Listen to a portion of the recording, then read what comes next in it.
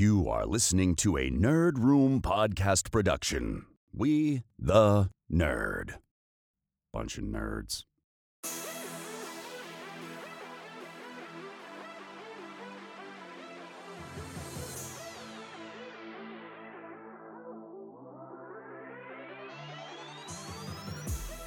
Hey everyone, and welcome to Nerd Room. We talk all things Star Wars, Marvel, DC, and beyond. This episode number 275, we're discussing the Suicide Squad trailer, Loki, and the return of Michael Keaton to the DC universe. I'm one of your hosts, Tim. And I'm Carlos. And guys, it's us. It's the goddamn Vax Man and his partner here. We're double dosed, and we are ready to go this week. Our other trusted co-hosts, Sanjay and Troy, are down for various reasons. But we are here to walk you through yet another exciting week in Nerd where it's going to feel a little bit like we're on repeat. We're talking Loki and we're talking Andy Muschietti's The Flash. Some awesome reveals inside of this film, including Michael Keaton on set as Bruce Wayne. This popped Carlos huge, and I know you're dying to talk about this one, man. Man, it's ridiculous. Like, not to bury the lead kind of thing, but I literally turned to my kid at one point in time. I was like, I can't believe how excited I am about a picture of an old man. It's incredible. Look, we're also going to talk about what this film is doing, and we've touched on it at various points in the last couple of weeks, but what this film is actually doing to the landscape of DC film. And then building on top of that, things like Black Adam, Shazam. We got a great image that we'll break down in just a little bit of detail later on with the Shazamly. There's all this stuff firing at us right now. And to pick up a thread from last week, they've taken control of their narrative. And I love it. I love what I'm seeing from DC film here and what is on the horizon, because that also includes James Gunn's The Suicide Squad. We got a trailer dropped on us today, and man, is it a banger. I cannot wait till August to see what James Gunn is putting to screen. Just from the trailer, I know it's going to be hilarious. It's going to be crude, rude. It's going to be James Gunn turned up to 100. And man, am I looking forward to it. Oh, yeah. Like, there were some pretty loud and genuine laughs today when I fired up that trailer for the first time. Agreed, man. It is looking so sweet. And I can't wait to dissect DC a bit here. This is a DC-heavy episode because they are bringing the heat to the nerd world. But before we get into any of that, my man, we got to get into what I often call my favorite segment of this podcast, and that's our Weeks in Nerd. And man, let me tell you, I gotta take a preemptive strike here, dude. I had a freaking week. One of the most epic purchases of my nerd life walk through the door. And it comes in the form of my very first hot toy, influenced by both yourself and Troy. I finally acquired my Endgame Captain America hot toy, courtesy of Phoenix Comics and Marty. He finally came through. And dude, I'm in trouble. I'm in trouble. You've got that taste now, eh? Well, the biggest thing, so beyond the idea that these figures are so detailed, it's the first time I've been hands-on with something like this. I've seen them in the shelves and all that before. But between the accessories, the detail, the posability, the likeness, everything is on point with this. But what it did, and the moment that it really stood out to me, is when I placed it on my shelf. I left my room and I came back in. And I looked across the room and I had it in front of my Avengers #1. And I looked there and I was like, whoa, like audibly a whoa. And I said, I'm in trouble, out loud to myself, because it brought this amazing prestige and feel and vibe to the nerd room that I haven't felt before, having something, a high-end collectible. And I was looking across on the other side of the shelf that I had it on, and I have a Diamond Select Thanos sitting there. I'm thinking, man, wouldn't that look better if that was a hot toy Thanos? Here we go. That's when I came unhinged. I was like, oh man. And then I'm thinking like, well, geez, what about like a Vader? And what about more MCU? And then my mind just exploded. And so I don't know what the next step is for me here, but having this one in hand, I tell you, it's a game changer for me. I know you've been in this game for a long time, and I see why now. I finally understand why yourself, Troy, Darth, everyone is into these things. Man, I started. There was a time where I bought a Christian Bale Batman, and that was going to be the only Hot Toys ever that I bought. A Christian Bale Batman. I think I have 3 Christian Bale Batman Hot Toys now. It's beyond anything that I've ventured into before, right? Like I'm into the poster game a bit now, and I got a bit deeper into the retro collecting and the beyond aspect of all of it. But to zero in on something like this, a character that I absolutely love from, I think, his best costume iteration as well, and have that be my first, like, man, I don't know what's next, but it was just such an experience. And that's the thing. It's hard sometimes to capture an experience like this in the collecting game because we've all been in it for so long, right? What can come across our tables and into our rooms that surprises us and excites us again? Like, all the stuff I have here excites me, but this is new. This isn't Lego. This isn't a Legend. This isn't an action figure. This is, a high-end collectible. Yeah, man. They're great. Yeah, I tell you. Wasn't cheap, but I can be honest with you. I've had the money set aside for like 8 months. So it was already committed. It was put out there. So the hit didn't feel immediate because I had been prepping for this for so long. So it's definitely something I can continue to explore is the hot game. The biggest issue I have with it, to be honest with you, is the wait time. You know what I mean? Like this was announced like 2 years ago, and then we had, of course, a pandemic in between. But yeah, that's the killer part for me, because I find that even with the Legends and the Black Series and all that, is that they're revealed, announced, and then maybe 3-4 months later you can have them in hand. Yeah, and to be honest, now that I'm thinking about it and you bring it up, they announced that thing so long ago that Mjolnir was and the Infinity Gauntlet, like the Nano Gauntlet, were blacked out on the solicits when I ordered. The Busted Shield was too. Yeah, that's when I ordered it as well. Because I remember after we saw it, we're like, that's definitely the 2 pieces that are missing. Is Mjolnir and the Busted Shield. Yeah. So there you go. It was predated. Yeah.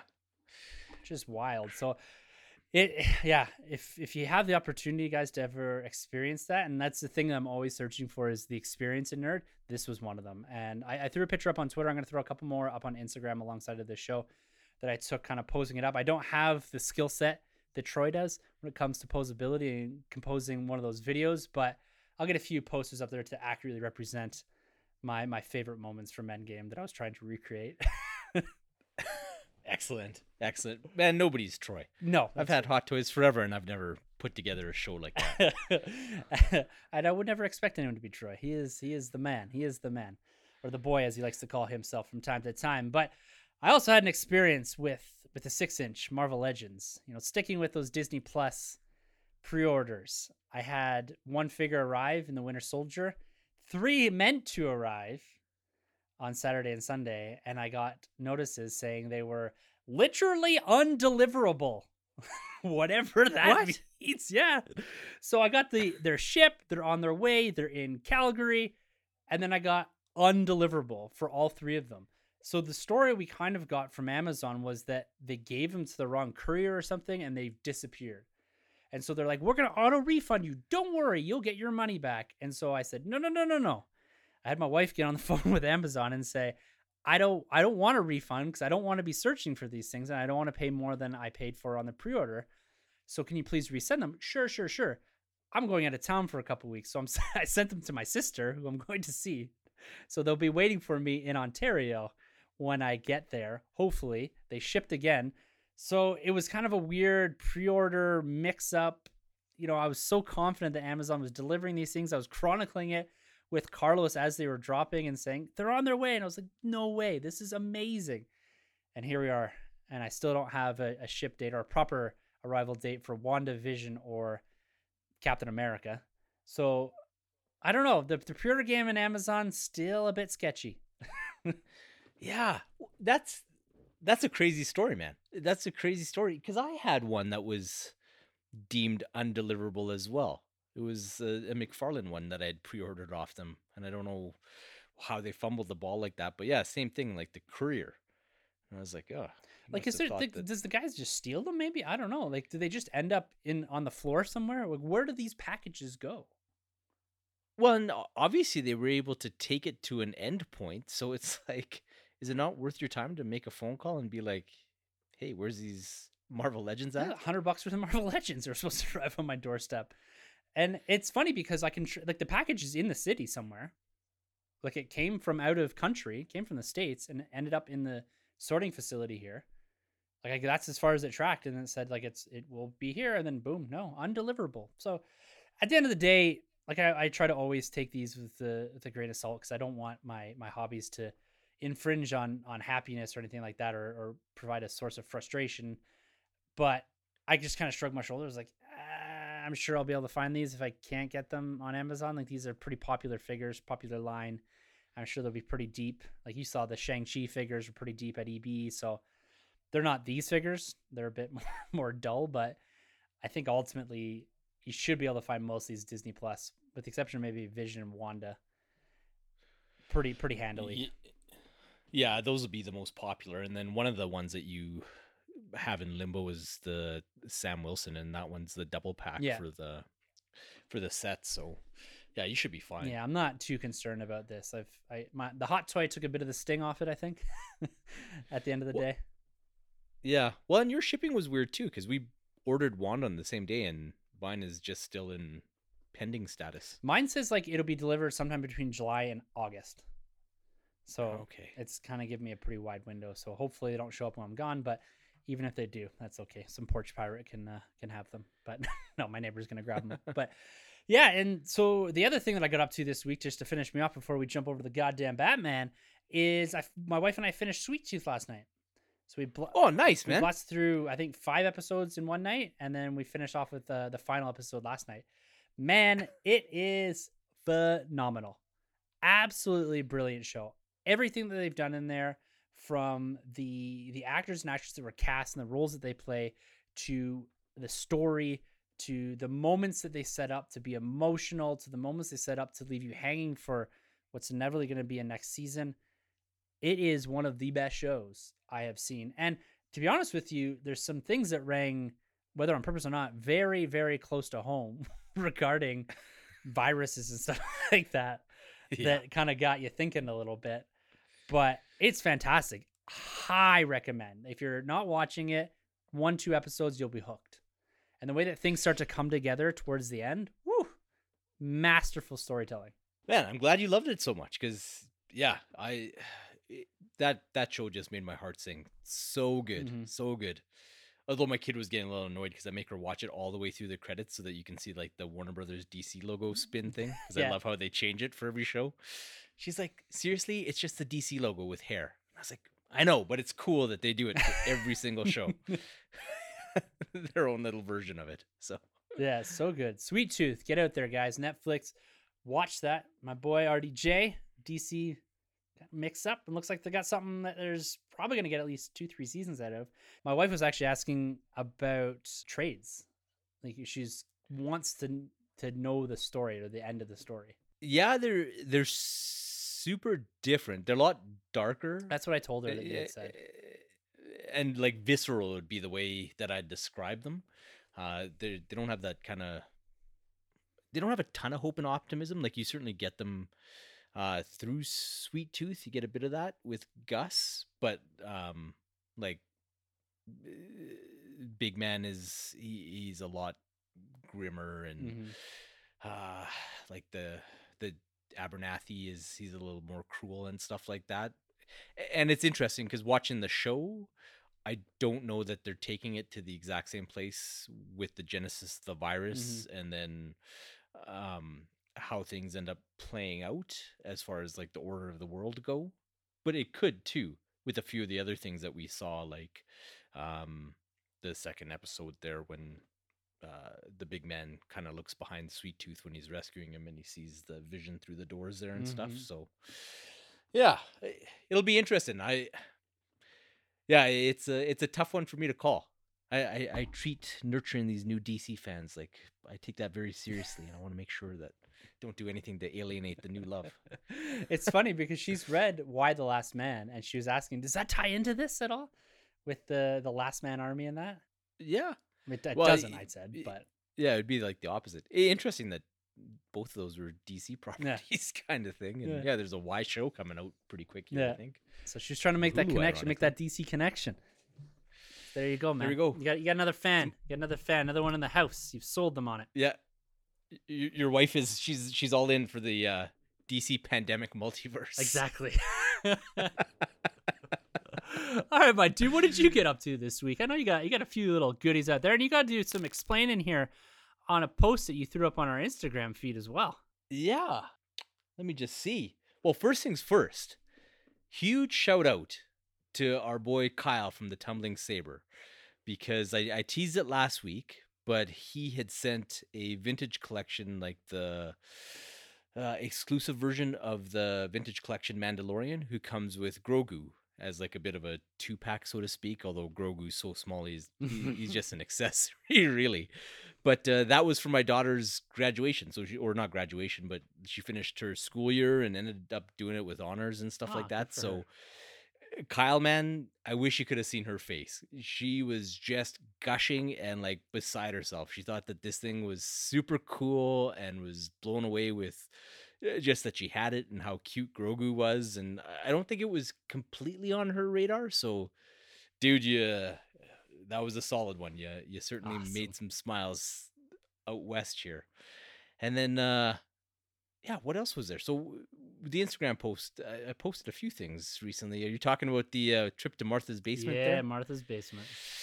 Martha's basement. So yeah, for anybody who's new to the show, just a couple of years ago, my parents moved out of our childhood home kind of thing and into a new spot and got it all set up for them.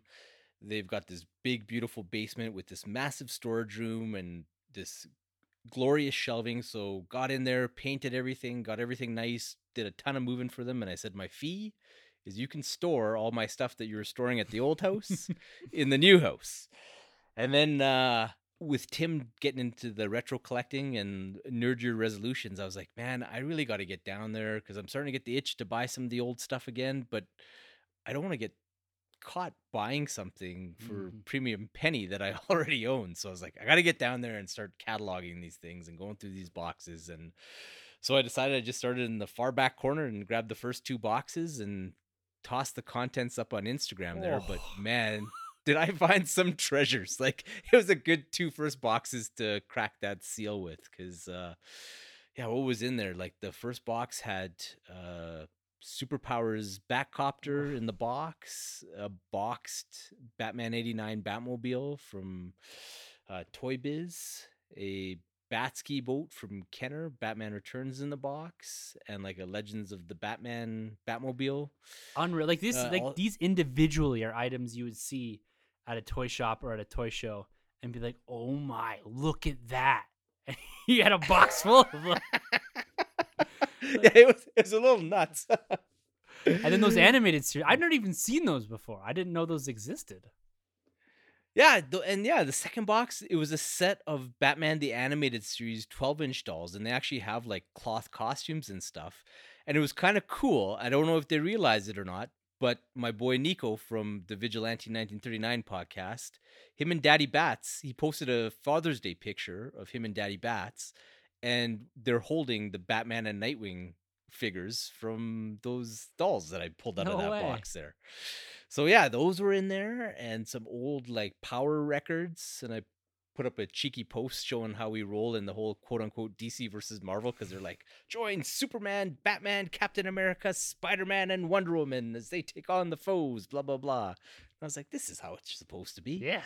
And what else did I find in that box? There was those, and and the piece de resistance was a freaking Mego Batman from 1976 in the box, like from before I was born. So at some point in time, I laid my hands on this treasure, and there it was. So that was pretty cool, and I love the box for it, like this hot pink with some cool images of Batman, Robin, and Superman on there. So.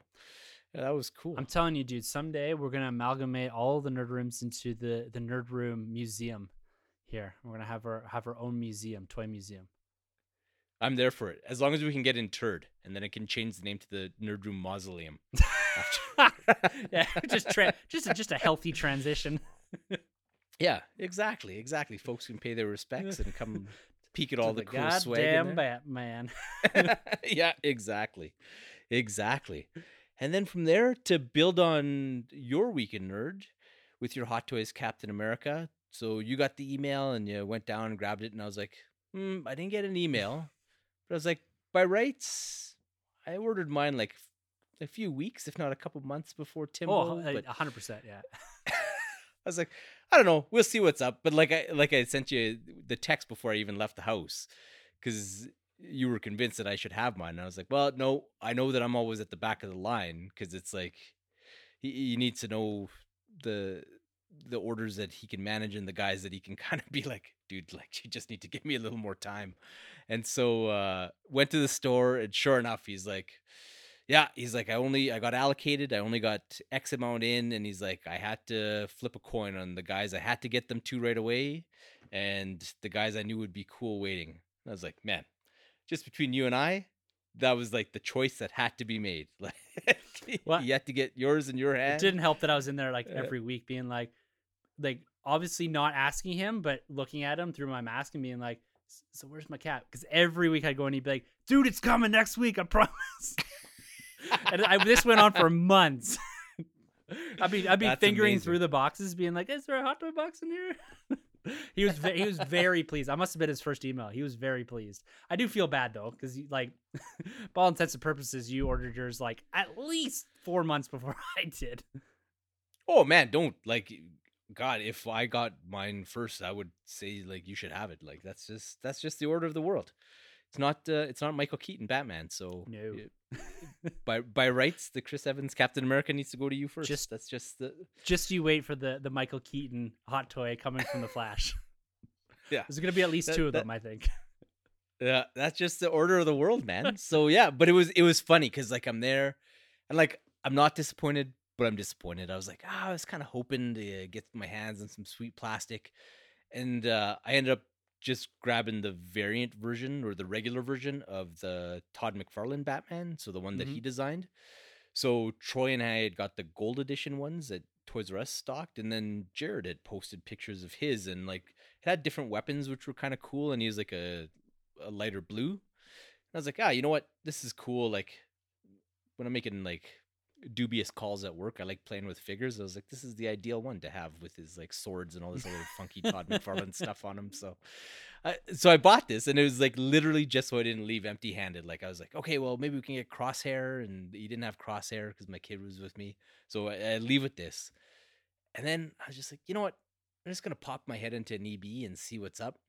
And I walk into EB, and man, I end up coming out with an armload of McFarlane's because I find all 4 death metal hero figures. So like Batman, Superman, Wonder Woman, and then the Robin King with the Build-A-Figure wave. And I find Batman Beyond as well, who's like a bit of a hard get, I guess, because they redid him in a Build-A-Figure wave too.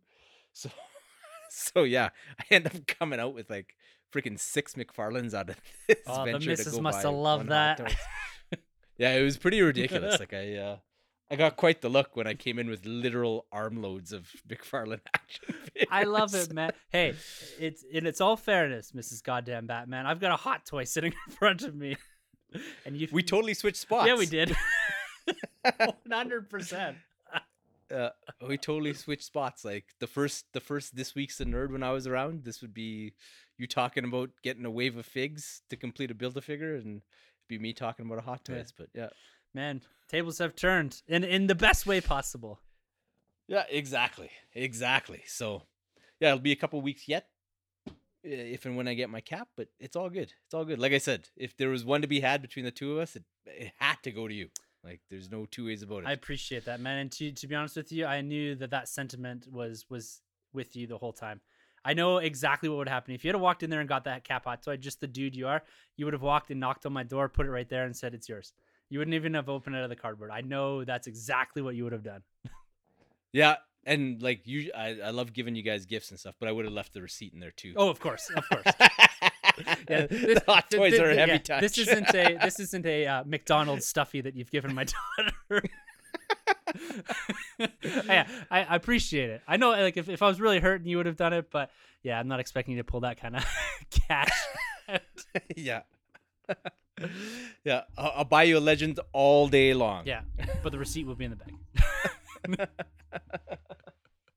So, and then anything else? Any more plastic for you guys, or just loading up this past week?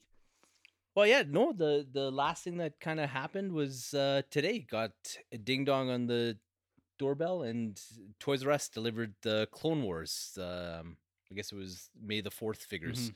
So between Troy and I and a bunch of crazy internet malarkey with trying to order these figures, we were able to put together 2 complete sets. So one for him and one for me. So That's awesome. That's awesome. And these celebratory waves keep coming because we just got the Power of the Force was announced this past week. The Power of the Force card backs as well. The Luke, the Han, and I think there's one other, Greedo. Greedo, yeah. Yeah. So we manifested those into existence. Those ones, the Power of the Force 2 6-inch card backs. Missed opportunity there not to resculpt that into a big buff Luke. Or even just make like a chase figure, Yeah. like make the regular one regular, and then have the buff as like exclusive or something like that. Yeah, it'd be kind of funny. So we got to do a big Star Wars episode in the coming weeks here. We've got a bit of in and out to do with the rotating cast of hosts that you've had on the podcast. I'm going on vacation here, so I likely won't be here next week, but you'll probably have the goddamn Batman leading the show, or we'll see what happens with that. But we got to get into some serious Star Wars talk between the Bad Batch, all the figs that they've announced at the Hasbro Fan Fest and everything that's going on in the background. We just haven't had time to slot it in. We haven't had Troy the Boy here either to break down. You know, he's the fig man, so we need to get back and have a solid Star Wars episode here in the not too distant future. Maybe to wrap up Bad Batch and some big reveals on Bad Batch this past week that unfortunately had spoiled for me, but that's okay. I'm okay with it. But ultimately, yeah, Star Wars is starting to pick up some pace here, and the figs. I've been out of the game a little bit, but you've definitely filled the void for me. Oh, I know, man. Like, I don't know if it's a blessing or a curse. Bit of both. It's kind of stuck in that prequel era, and then the in between quel era. Yeah. So it's like it's not really doing the sequel stuff, and she doesn't really mess with OT that much. But like that, the Mando is like all encompassing, obviously. Huge, yeah. And then the prequel stuff is just weird. It's like you couldn't give it away for years, and then as soon as she gets into it, everybody wants it, and the price skyrockets. Well, it's found this beautiful renaissance especially with Disney Plus coming out, and you seeing the season 7 of Clone Wars, so finishing that off. You got the Bad Batch here, and there's an interesting debate going on amongst the community too about what is your favorite Star Wars and why isn't the OT the winner and all that. And my opinion here is like it's such a beautifully generational film saga that you have people now your daughter's age and that find like the Clone Wars and the prequels are where they found their Star Wars. And you're seeing that with sequel people as well. And it's wherever your entry point is what's your favorite. You know, whether or not, you could argue all day, but ultimately I think you're going to say the OT is the best Star Wars, but it's not everyone's favorite Star Wars, because I think their favorite Star Wars is your entry point into the universe.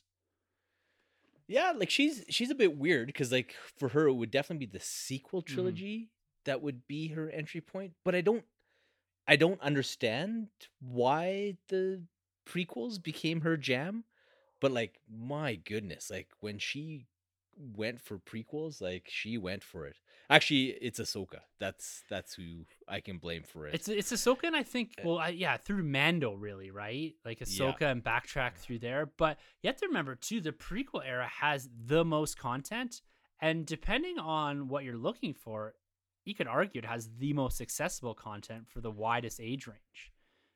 Being that you have like the films, you have stuff that's really being tied in with Mando, and then you have all the animated stuff, like piles and piles of animated stuff. So if you get into that cycle, to me, it's natural. And that's what I love about Star Wars, is that I don't care what you say or what your favorite film is, but it's always going to be how you found your way into it, and then backtracking through, whether it's the comic books or the films or Mando. A lot of people coming in through Mando, but because it's so Filoni influence, that you find yourself backtracking into all the stuff that he's had a heavy influence in. Yeah, man. You know what? You totally nailed it. Like with my daughter, it was Mando, and then following the Ahsoka thread back, and then falling in love with all that to the point where, like, freaking Captain Rex is like her second favorite character in the entire. I didn't even know who that guy was 2 years ago. It's awesome. Now you got multiple action figures of him, and and I've spoken about this before too. The idea of Star Wars and all these film franchises having accessible female heroines, right? That these young women and girls and all that can see themselves in, and like that's the same thing with Rey and my daughter. That's her access point to Star Wars is through that character because she can envision herself there. She can relate to her. And Ahsoka's another huge character that I find a huge generation of young ladies have found a relationship with and accessibility to Star Wars, right? It's not Anakin, Obi-Wan, or Luke. It is Ahsoka and it's Rey. I think it's so cool that we're witnessing in that and you're actively living that out.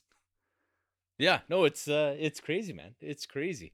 I hope she gets a job soon and can pay for her own swag, but it's how it goes. Tell you, man, post-pandemic, it's going to be, let's babysit all our way through here and we'll fund all that plastic. But then, speaking about Disney Plus, everything that's going on in Star Wars over there, there's another big franchise that is coming out here or has come out, and that's in Loki. We touched on episode 1 last week and also in the live stream, and we're not going to break down episode 2 with the exception of one big reveal inside of it. So spoilers for episode 2 of Loki, and we're going to go to a theory that you threw out on the live stream a few weeks ago regarding the identity of the Loki variant that was running around that they're supposedly chasing here. We have that revealed to us in some capacity. Might not be the total reveal, but it turned out to be a female wearing the Loki horns, blonde haired though. So who do you think this variant is? Is it Lady Loki? Is it Enchantress, who's a character that does have some relatively close ties to Loki and the whole Thor, Loki, Asgardian story and narrative inside of Marvel Comics? Like, who is this character, and is she a small piece to a much bigger puzzle when it comes to the Loki variants?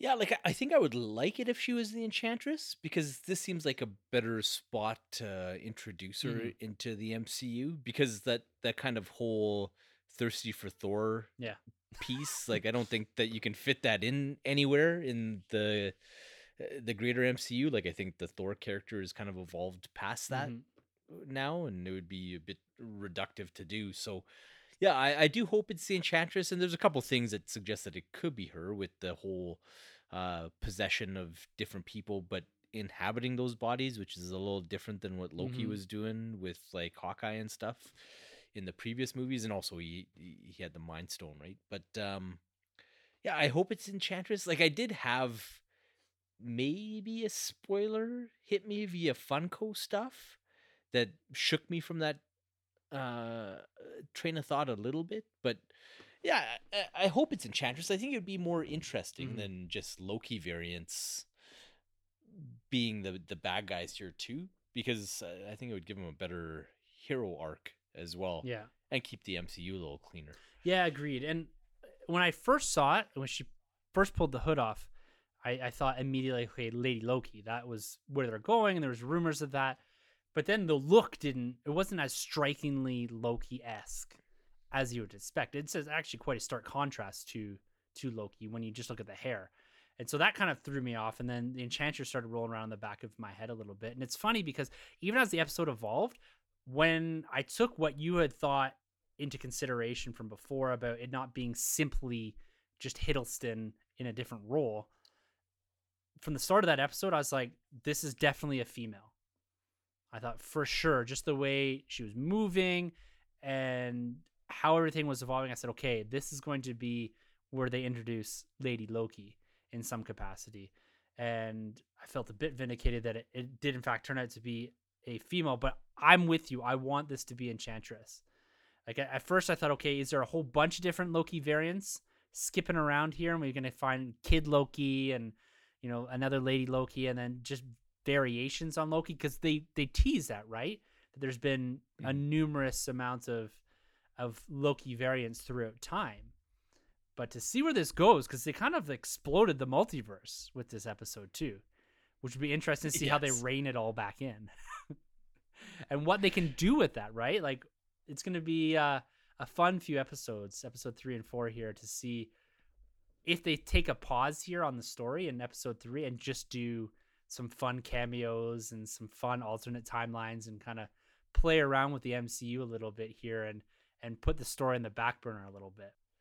Yeah, well, this is your opportunity to do it, right? Because 100%. like the end of that episode gave you the green light to go hog wild and play with, honestly, anything and everything you could ever want to. So It's, if you're gonna get a live action What If, it's probably the next episode or two inside of the MCU, outside of course the animated stuff that's coming later. But that to me is just a little fun place they can play. But live action with not real implications for the MCU, but at least some internal narrative consequences, maybe you could see them playing around here. And I think this is the time to do it. You've had a nice couple intense episodes. You've built up Loki to a point. Let's go have some fun for an episode. That's what I'm hoping for here for episode 3. No expectations though going in. Go in blind, fresh. So Loki, it's turned out to be a really fun show, really engaging show, and I like this Wednesday drop.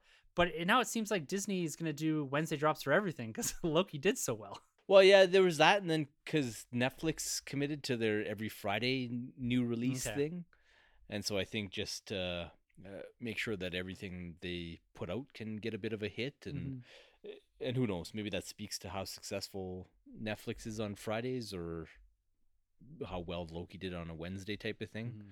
I'd be curious to see, but it does throw some of our live streams into a bit of flux here because we do like to tip a few from time to time with the V39 boys. But we'll have to make other time for that, other live streams. It's true. Yeah, we might just have to do sociables. Which I'm all game for, man.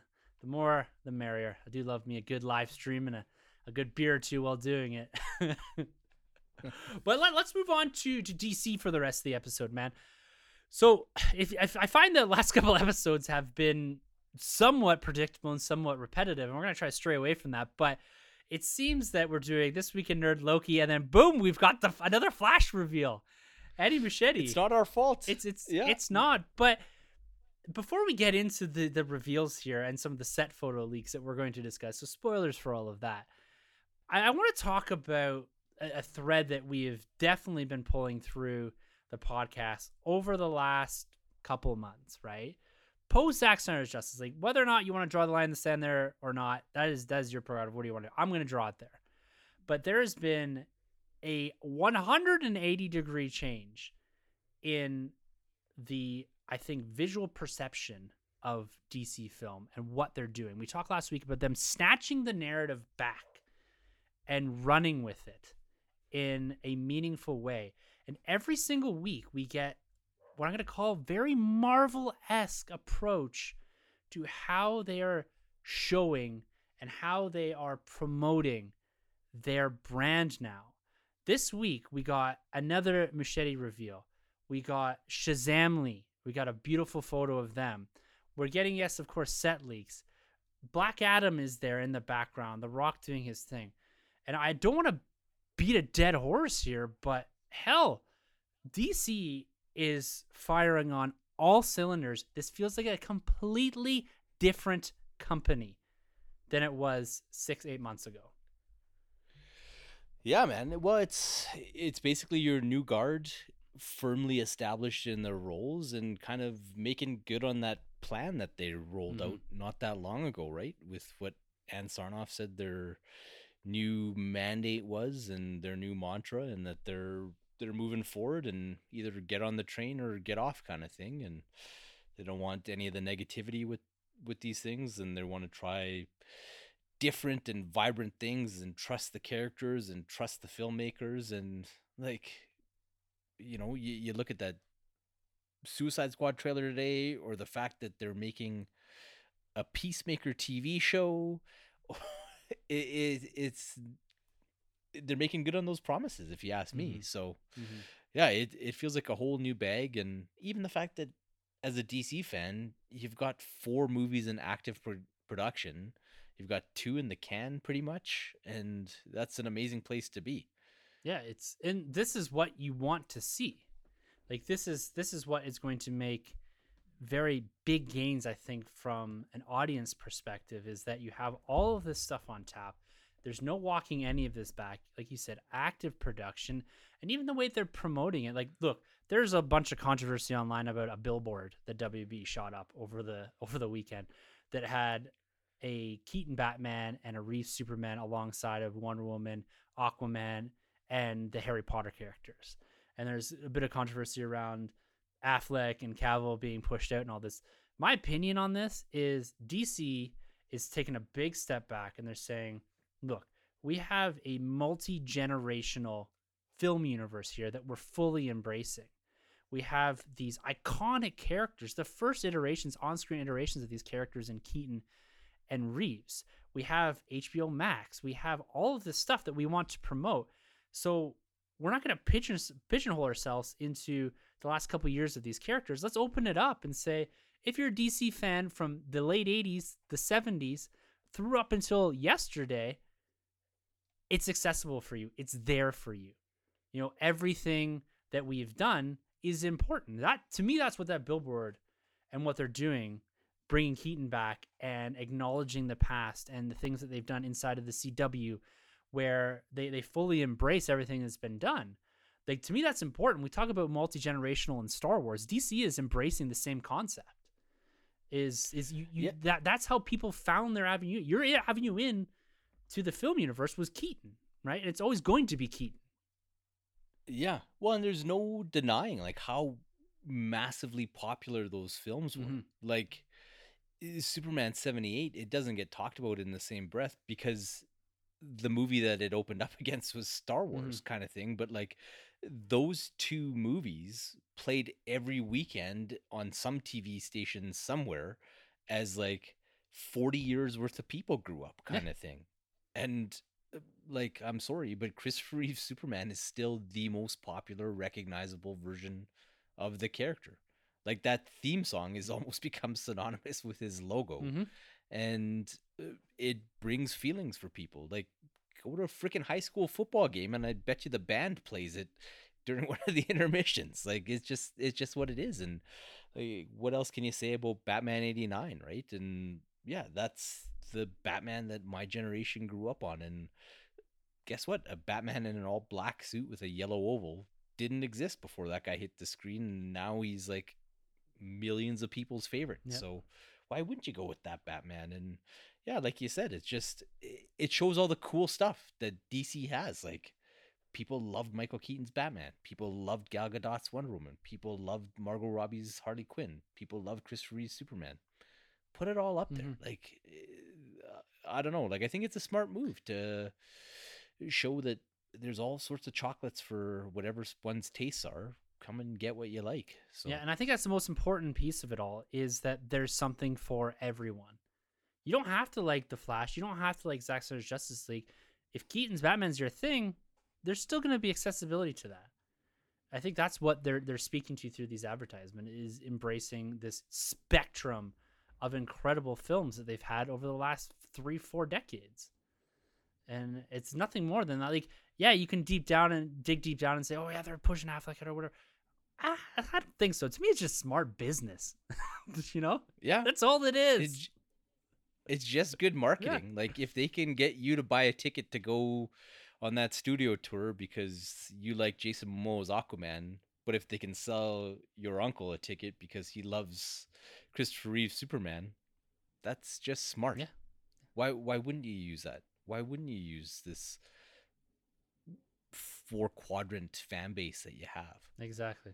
It's impressive. And that goes again to speak to, I think, how they're reapproaching all of this. And like I said before, re-embracing everything, because they're slowly integrating everything back in. And man, I have to let the goddamn Batman go here, because one of the most excited things I have seen him put out there is his pure joy for the fact that we got to see Michael Keaton, through a leaked set photo, of course, but it's all over the internet, as Bruce Wayne on the set of Flash, shaking hands with Ezra Miller. Well, like, you gotta express. Like, I don't know if you can in words. Like, your face here says it all, and unfortunately, this is audio.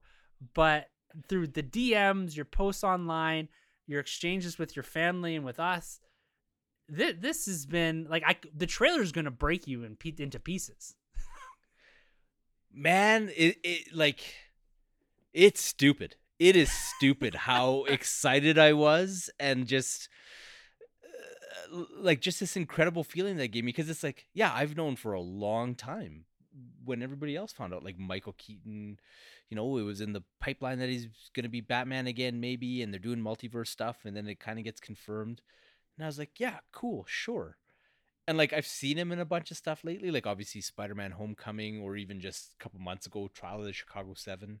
And so he's always been present, but then it's like there's that one shot and it's kind of through like a camera boom, but you see him and he's got like the hairpiece on and it's like, oh shit, this isn't Michael Keaton, this is freaking Bruce Wayne, Batman 89. Like this is legit. Like, man, he looks so cool and just like embodied it. Like they tried to do the old Bruce Wayne thing with the CW Crisis, and they had Kevin Conroy wear the rig, and it was like it's a cool homage to the fact that the guy did the animated series voice that we love, but I'm not feeling it. But then you see this and it's like, this guy, this look, like just like back in 89, it's like, you mean that the Mr. Mom guy? And you see him on screen, it's like, oh yeah, that guy could wreck me. Like that's the man. I went nuts. What else is there to say? There's literally no other words for that. Yeah, it was crazy. Like the Batmania, the fires are stoking. Like I was poking around my garage and I found the big Batman Returns display, and I'm like, shoot, this thing might need to see a resurrection year. The renaissance that character, the 89 character, is going to go through here over the next 6 to 8 months, probably likely building into what I would assume an October fandom trailer by the time we get there. You look at what they did with the Batman and the amount of footage they had here. They're going to have a substantial amount of footage by the time we get to October. We're going to see, my prediction right now is we're going to see Bruce Wayne at a minimum actively on screen in the trailer, and maybe you get to see a bit of that 89 suit in full motion, man. You could have a double dose of Batman trailers at fandom this year. Dude, my wife better have an AED on standby, because it's, man, like I can't even imagine. Well, like now that we're talking through, like I was getting emotional watching Brandon Routh in Superman Returns when the music played, and that's like nothing for me. Like this could get messy. Yeah. Like if you guys don't want to go see this movie with me in theaters, I wouldn't blame you. No, man, I want to be there for every second of it. I think it's going to enhance the enjoyment, because this is what we're talking about, right? To go back to what we were discussing before about the multi-generational thread that they're picking up and weaving through this story, this multiverse story that they're going to be telling, is they're going to be bringing several generations of fans together through this. And Keaton could have a ripple effect through DC in the same way that you had through Star Wars when you're seeing Solo back on, Luke and Leia and all this, that it's going to have a meaningful impact on people that remember back to standing in line for 89. And I think it's such a cool way to acknowledge that in a major way, but also to bring back this character into what I'm assuming is a relatively substantial role for this film and maybe for this universe. Yeah, like the rumors are is that he's gonna be kind of that mentor Bruce that we saw in Batman Beyond, and that maybe instead of Batman Beyond, he mentors a Batgirl, or just he becomes the man in the chair for the Justice League. Who knows what happens from here? But it's exciting stuff. And like before we forget, Sasha Calais is Supergirl. Mm-hmm. Man, that costume and that look blew my mind. So like good. I think she looks so cool, cool. And it's cool because Andy Muschietti also revealed the logo too, in the same fashion they did the Batman yellow oval, the Flash, and we got the Supergirl logo as well, and then we got the set photos. The thing I liked about it is it seems to be playing a bit with Cavill's Superman. That was my impression of it, at least. It's not a far deviation, if any, from what we saw put to screen there. And so it's this wonderful melding of all the bright spots of what we've seen over the last couple of years with things that are part of the legacy of DC film as well. Yeah, no, I think they just nailed that look, and like such a unique Supergirl to take on, because it looks like she's going to be the Lara Kent version of Supergirl, who just had very small appearances in the Injustice comics, and she was kind of the what if, like what if the Joker hadn't killed Lois and Superman's child, and it was going to be a daughter named Lara Kent kind of thing, and that was the look that they had. And as much as the suit really channels that, the hair is bang on from what she looked like in those comics and stuff. And man, like my daughter being a Superman super fan, to see her like lose her mind with this brown girl who looks actually quite a bit like her in the Superman suit or Supergirl suit, being the Kryptonian of this upcoming movie, that was amazing. Like, I guess it did as much for me as seeing Michael Keaton. But yeah, like it was special. It gave me the dad feels. Well, it gave me the dad feels. And that's what's awesome about this. And like we mentioned with Star Wars, this accessibility points, right? My daughter, I haven't showed this to her. I want to show her more of an in motion, but she's gonna lose her mind for this as well. Like, it's probably not a movie that she's gonna be able to see for a couple of years, just when she's a little older. But ultimately, it's another awesome accessibility point that DC is providing to their universe. Yeah, man. One, it's cool that they're doing things for kind of everybody. It's like, yeah, we're doing the Suicide Squad, but within a couple months you get DC Super Pets. Yeah. And in between, to bridge, we're giving you a DC Superhero Girls meets the Teen Titans Go, and it looks absolutely hilarious. Like, it's cool. I like what they're doing with making sure that everybody can have a seat at the table. Yep. And it goes back to it. You know, we always like to bring things back full circle. It's about embracing everything and allowing everyone in. And I'm absolutely loving it. Now, before we get to the Suicide Squad trailer, one last thing we got to touch on is the Shazamly. Fear of the Gods, Shazam 2. We got an official release from DC on the new suits for the entirety of the Shazamly. And their suits are a big step up from the end of Shazam 1. This movie is definitely piquing some interest in me. Coming off the back of Shazam, it was a fine film. It was okay, but it felt very cartoony. This feels different now. With these new suits. Yeah, like the first one, I love it, but it was definitely made in Toronto, man. Like it had that Degrassi look to it. Whereas like these suits, it looks a little higher caliber, a little more refined, a little more money into it, and it's like that's the way you play this game, right? You try something out, and if you find an audience for it, put a bit more money into it, a bit more care, and see where you can grow these things. So yeah, I was pleasantly surprised. I liked the look of all of them. I liked that they decided to just have Mary Marvel be the same character or the same actress in both roles, which I thought was kind of cool. And yeah, we'll see where they go with it. And in fact, if that works, they could conceivably for another movie just have the adults play those roles, kind of thing. Yeah, as they grow up. Yeah, it's exciting things. You know, we've got such a broad spectrum of DC films, but the first one we're gonna get here in August is the most adult focused, the most mature one, and it's James Gunn's Suicide Squad, or the Suicide Squad, I should say. We got another trailer dropped on us today, and this one did something. We talked about their approach and engaging a new audience set and trying to bring a completely different set of marketing tools to the table here. And this trailer to me does this in spades. It invites you into a fun, energetic, colorful, off-brand in some cases film brought to you by the creator of Guardians of the Galaxy. Yeah, man, that made me laugh because that was one of the things that stayed on the screen the longest. And I'm like, why not?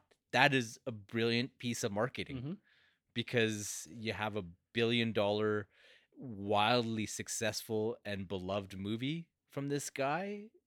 And it's kind of fits with that whole team space. Like, you bought your ticket once and he introduced you to a whole new world with a whole cadre of characters, as if he's not going to be able to knock it out of the park, giving you some things that you already know that are established, but introducing you to this new adventure with a whole bunch of new characters as well. So yeah, what a simple way to buy the trust of millions of people. Yep, and they fully embraced James Gunn. You know, coming off the Guardians, where it was a very James Gunn film, but it fit into the Marvel mold. This one, it's him breaking free of that and giving you an ensemble that is all over the place. And I think that is the best thing they could have done, is they let him run wild with these characters, because there's moments in here that are very serious. We got the Idris Elba and Viola Davis moment, but then you've got other things that I'm audibly laughing, like the Pete Davidson werewolf thing. That's my favorite part of the whole trailer.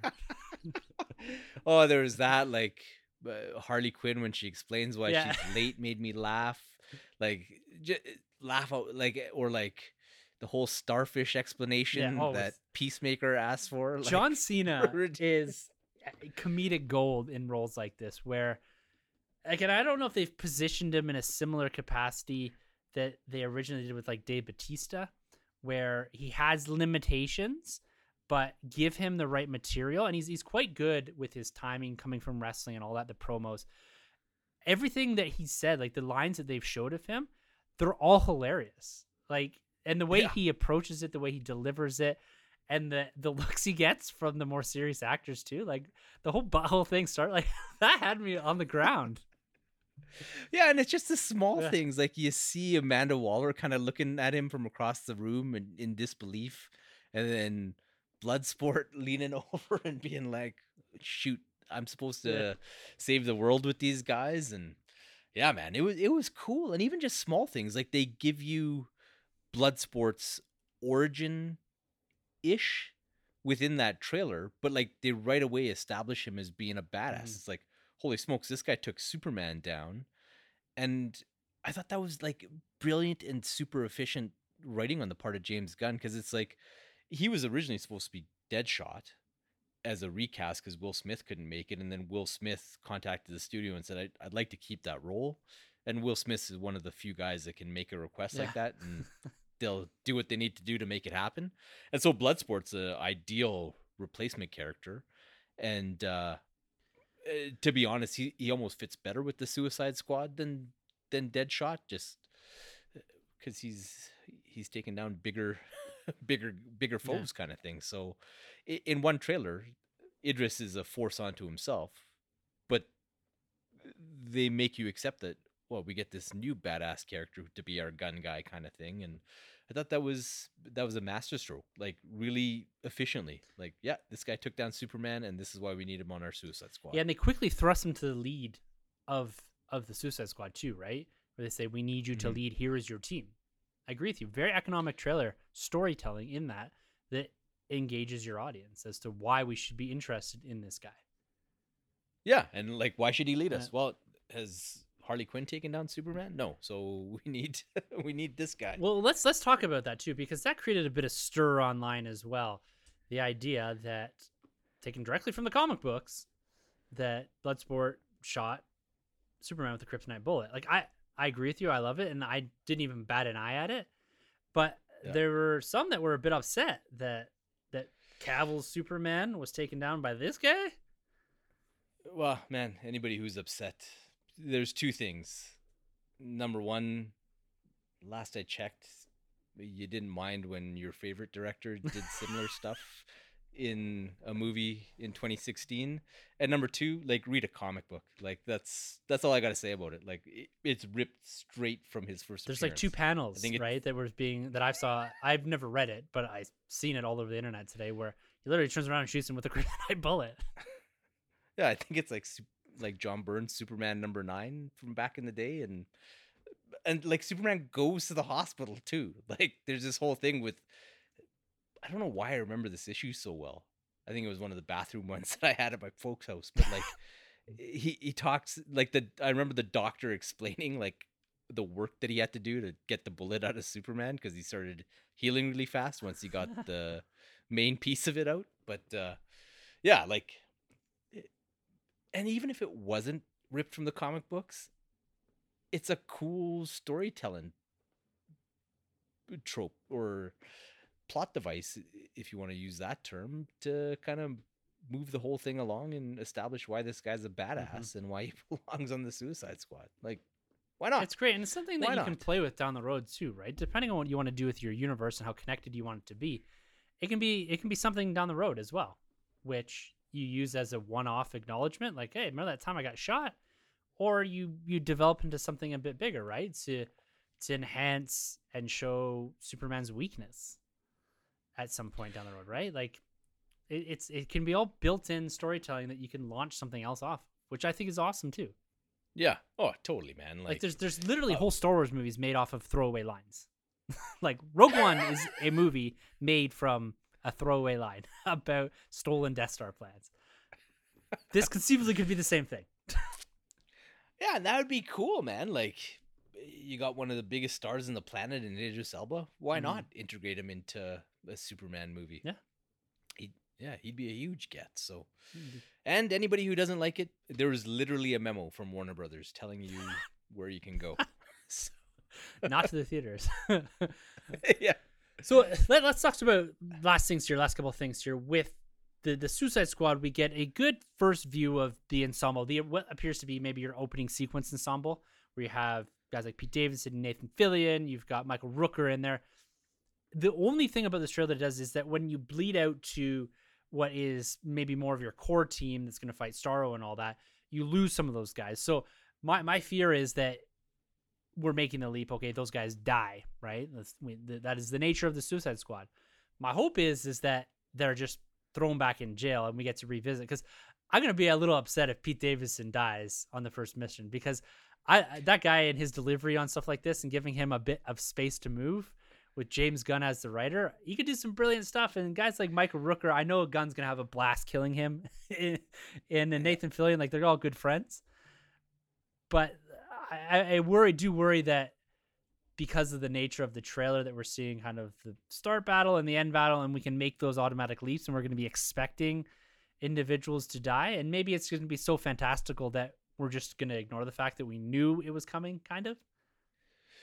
Well, and man, to build on your point, what a great trailer. Like, I started feeling for these characters, and obviously you did too, if you want them to get thrown back in jail so that they can come back, because you're going to feel a loss if and when they do go down. So that's a testament to what he's built here as well. Is the Suicide Squad is only as good as what kind of buy-in you can get from your audience with the characters that may or may not go down. So if you can get the audience caring about characters and then blow them up in wacky ways, I think that's pretty cool, actually. So, well, it makes the impact, and I think that's where Ayer's Suicide Squad lacked a little bit, right? Is that outside of a few of the characters, maybe like your Harley Quinn, you never feel attached enough, like you're saying, or any sort of emotional connection or a tether to these characters where if they do die, you're going to actually be like, oh, like you want some of that to carry weight.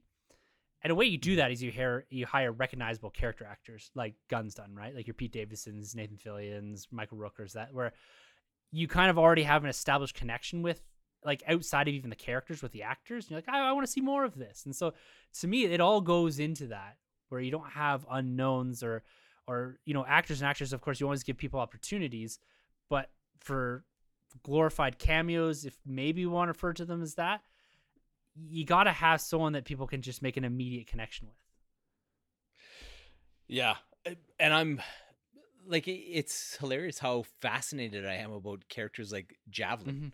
I want to see what this guy's all about. And like, he had an interesting energy on Fandom, and then he did this funky song after Fandom with like audio from their panel. And it's like, I want to see what this guy's all about in this movie. And yeah, characters like Weasel, what things Gunn ends up putting his brother through. So get in this ping pong ball suit or whatever it is, this tight spandex, embarrassing and overly revealing suit that he keeps making him get in for every movie he makes. It's so great. So this has changed as we wrap it up. It's gonna be a short one this week, guys. But does this change your hype level at all for Suicide Squad? And then expand it all out. We spent the last couple of weeks chronicling the ever-changing dynamic inside of DC film, and this to me again takes another level up where everything seems to be changing. So is the hype that we've talked about and that we've put on the table, is it real? Are you seeing that percolating through the wider community? Are you seeing that even in your own sort of headspace as far as what is happening inside of DC and what these trailers and what these films and these set photos, how are you feeling about everything right now?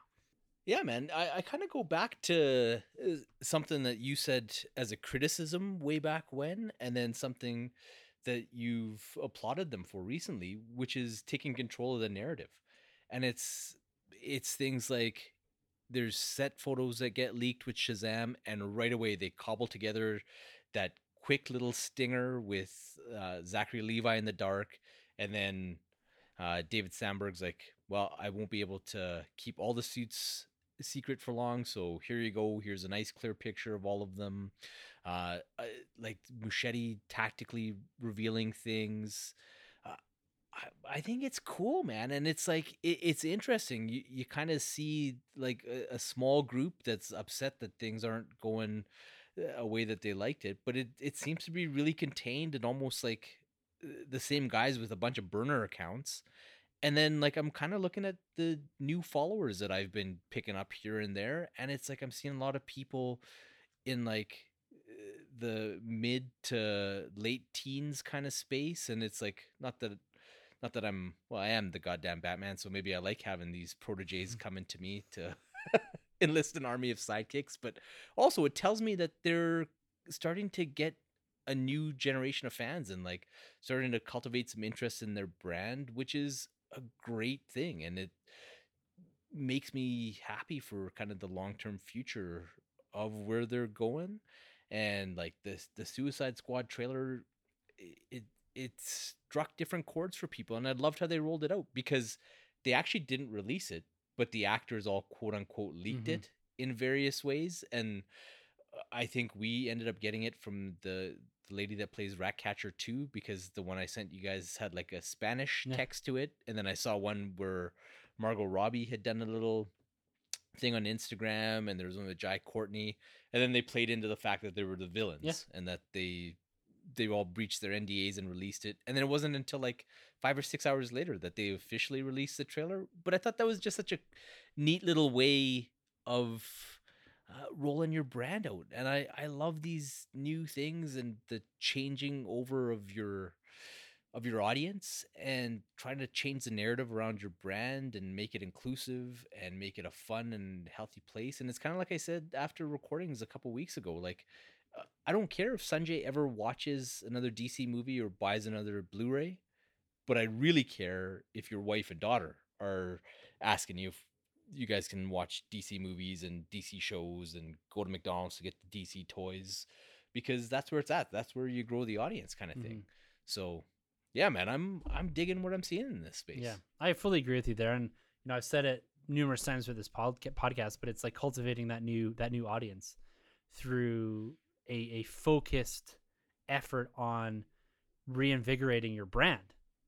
And it's to me, it's just been wonderfully done. It's been on full display in the last couple of weeks, and I want to make sure that we fully acknowledge that, because I think it's a humongous step for DC film, and I think it's going to mean big things. And the great thing about it is we're going to have 3, 4, 5, 6 vibrant franchises that we chronicle almost every week here on the podcast. And one thing that we always love to focus on is the positive spin on everything. This makes our jobs way easier. Yeah, man. Like there's like you look at Loki and there's nothing to criticize with it.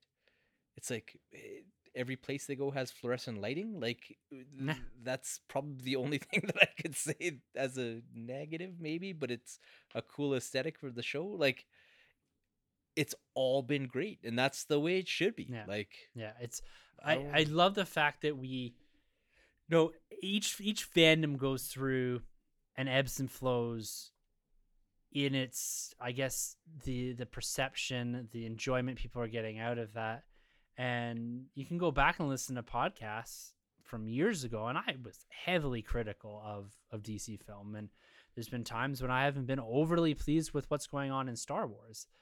But the fact that we are seemingly moving past that with all of these franchises, and everyone, and I think it comes down to ultimately it is that everyone is finding their space inside of these franchises.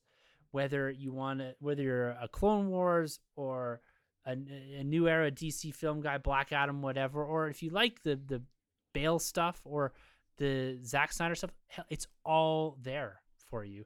Streaming services made it accessible in a very real way on every device in your house, and there's this great buzz about the re-embracing of some of these older brands, whether it's Star Wars or DC or Jurassic Park, and all the things that we've chronicled the last couple of weeks. Is that I find that we're getting this awesome mix of new generation and legacy stuff coming to this beautiful head here over the next couple of years, where we're going to see this flourishing of these franchises, and I love it. I absolutely love how we're in just this great space right now, where every week we can sit down and maybe we talk about Flash and Loki next week, but it's stuff that is exciting, it's engaging, and to be honest with you, it's brought a whole new life, I think, to DC over the last 6 months.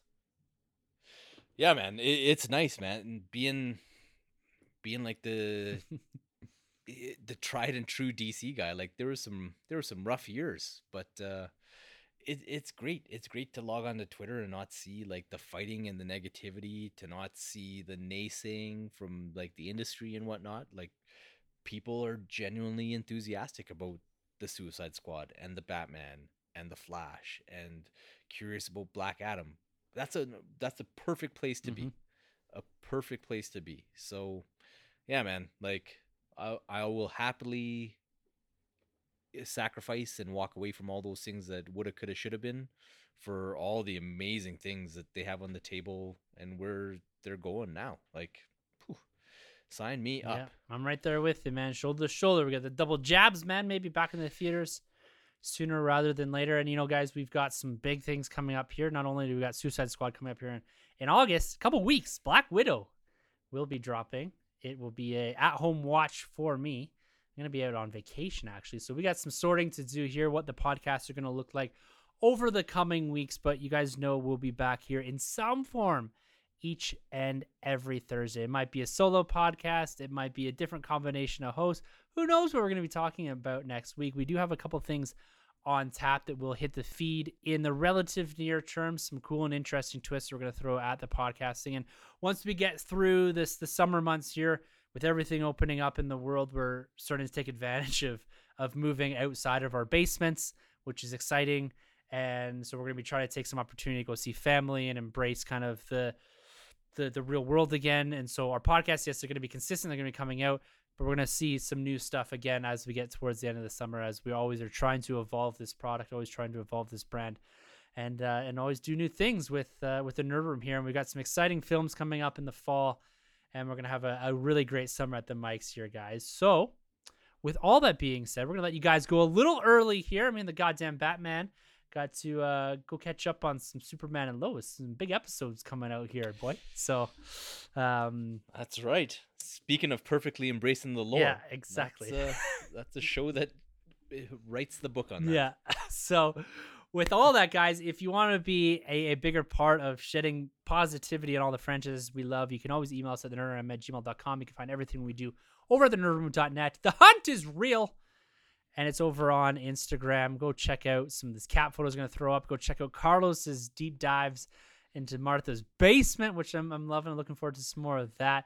And at some point, the guys will be back. Don't worry. The Nerd Room is fine. There's no animosity. There's nothing, none of that. It's just busyness coming in back to the real world. Sanjay has been playing tennis. Right now, he's out. He got his jab the other day, and it took him out. So he's on the sidelines on the what is it in baseball? The DL, something like that. I don't know.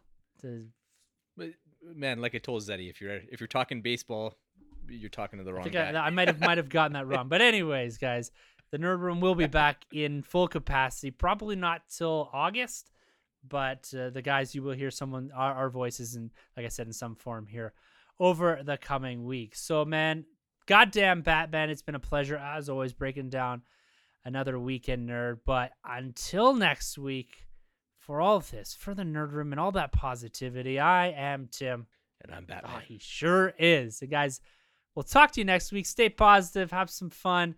Get there and re-embrace the world. I'm starting to feel a bit better about things. And as always, thank you so much for entering the Nerd Room. This has been a Nerd Room podcast production. You can find our hosts Tim, Troy, Sanjay, and Carlos on Twitter at TheNerdRM, TroyTheBoy87, Sunjabi, and CDN Caped Crusade R. For more content from the Nerd Room, check out thenerdroom.net. And don't forget to subscribe to the Nerd Room on iTunes, Podbean, Spotify, or wherever you plug in. Use the hashtag WeTheNerd to keep up with the latest from the Nerd Room on Instagram and Twitter.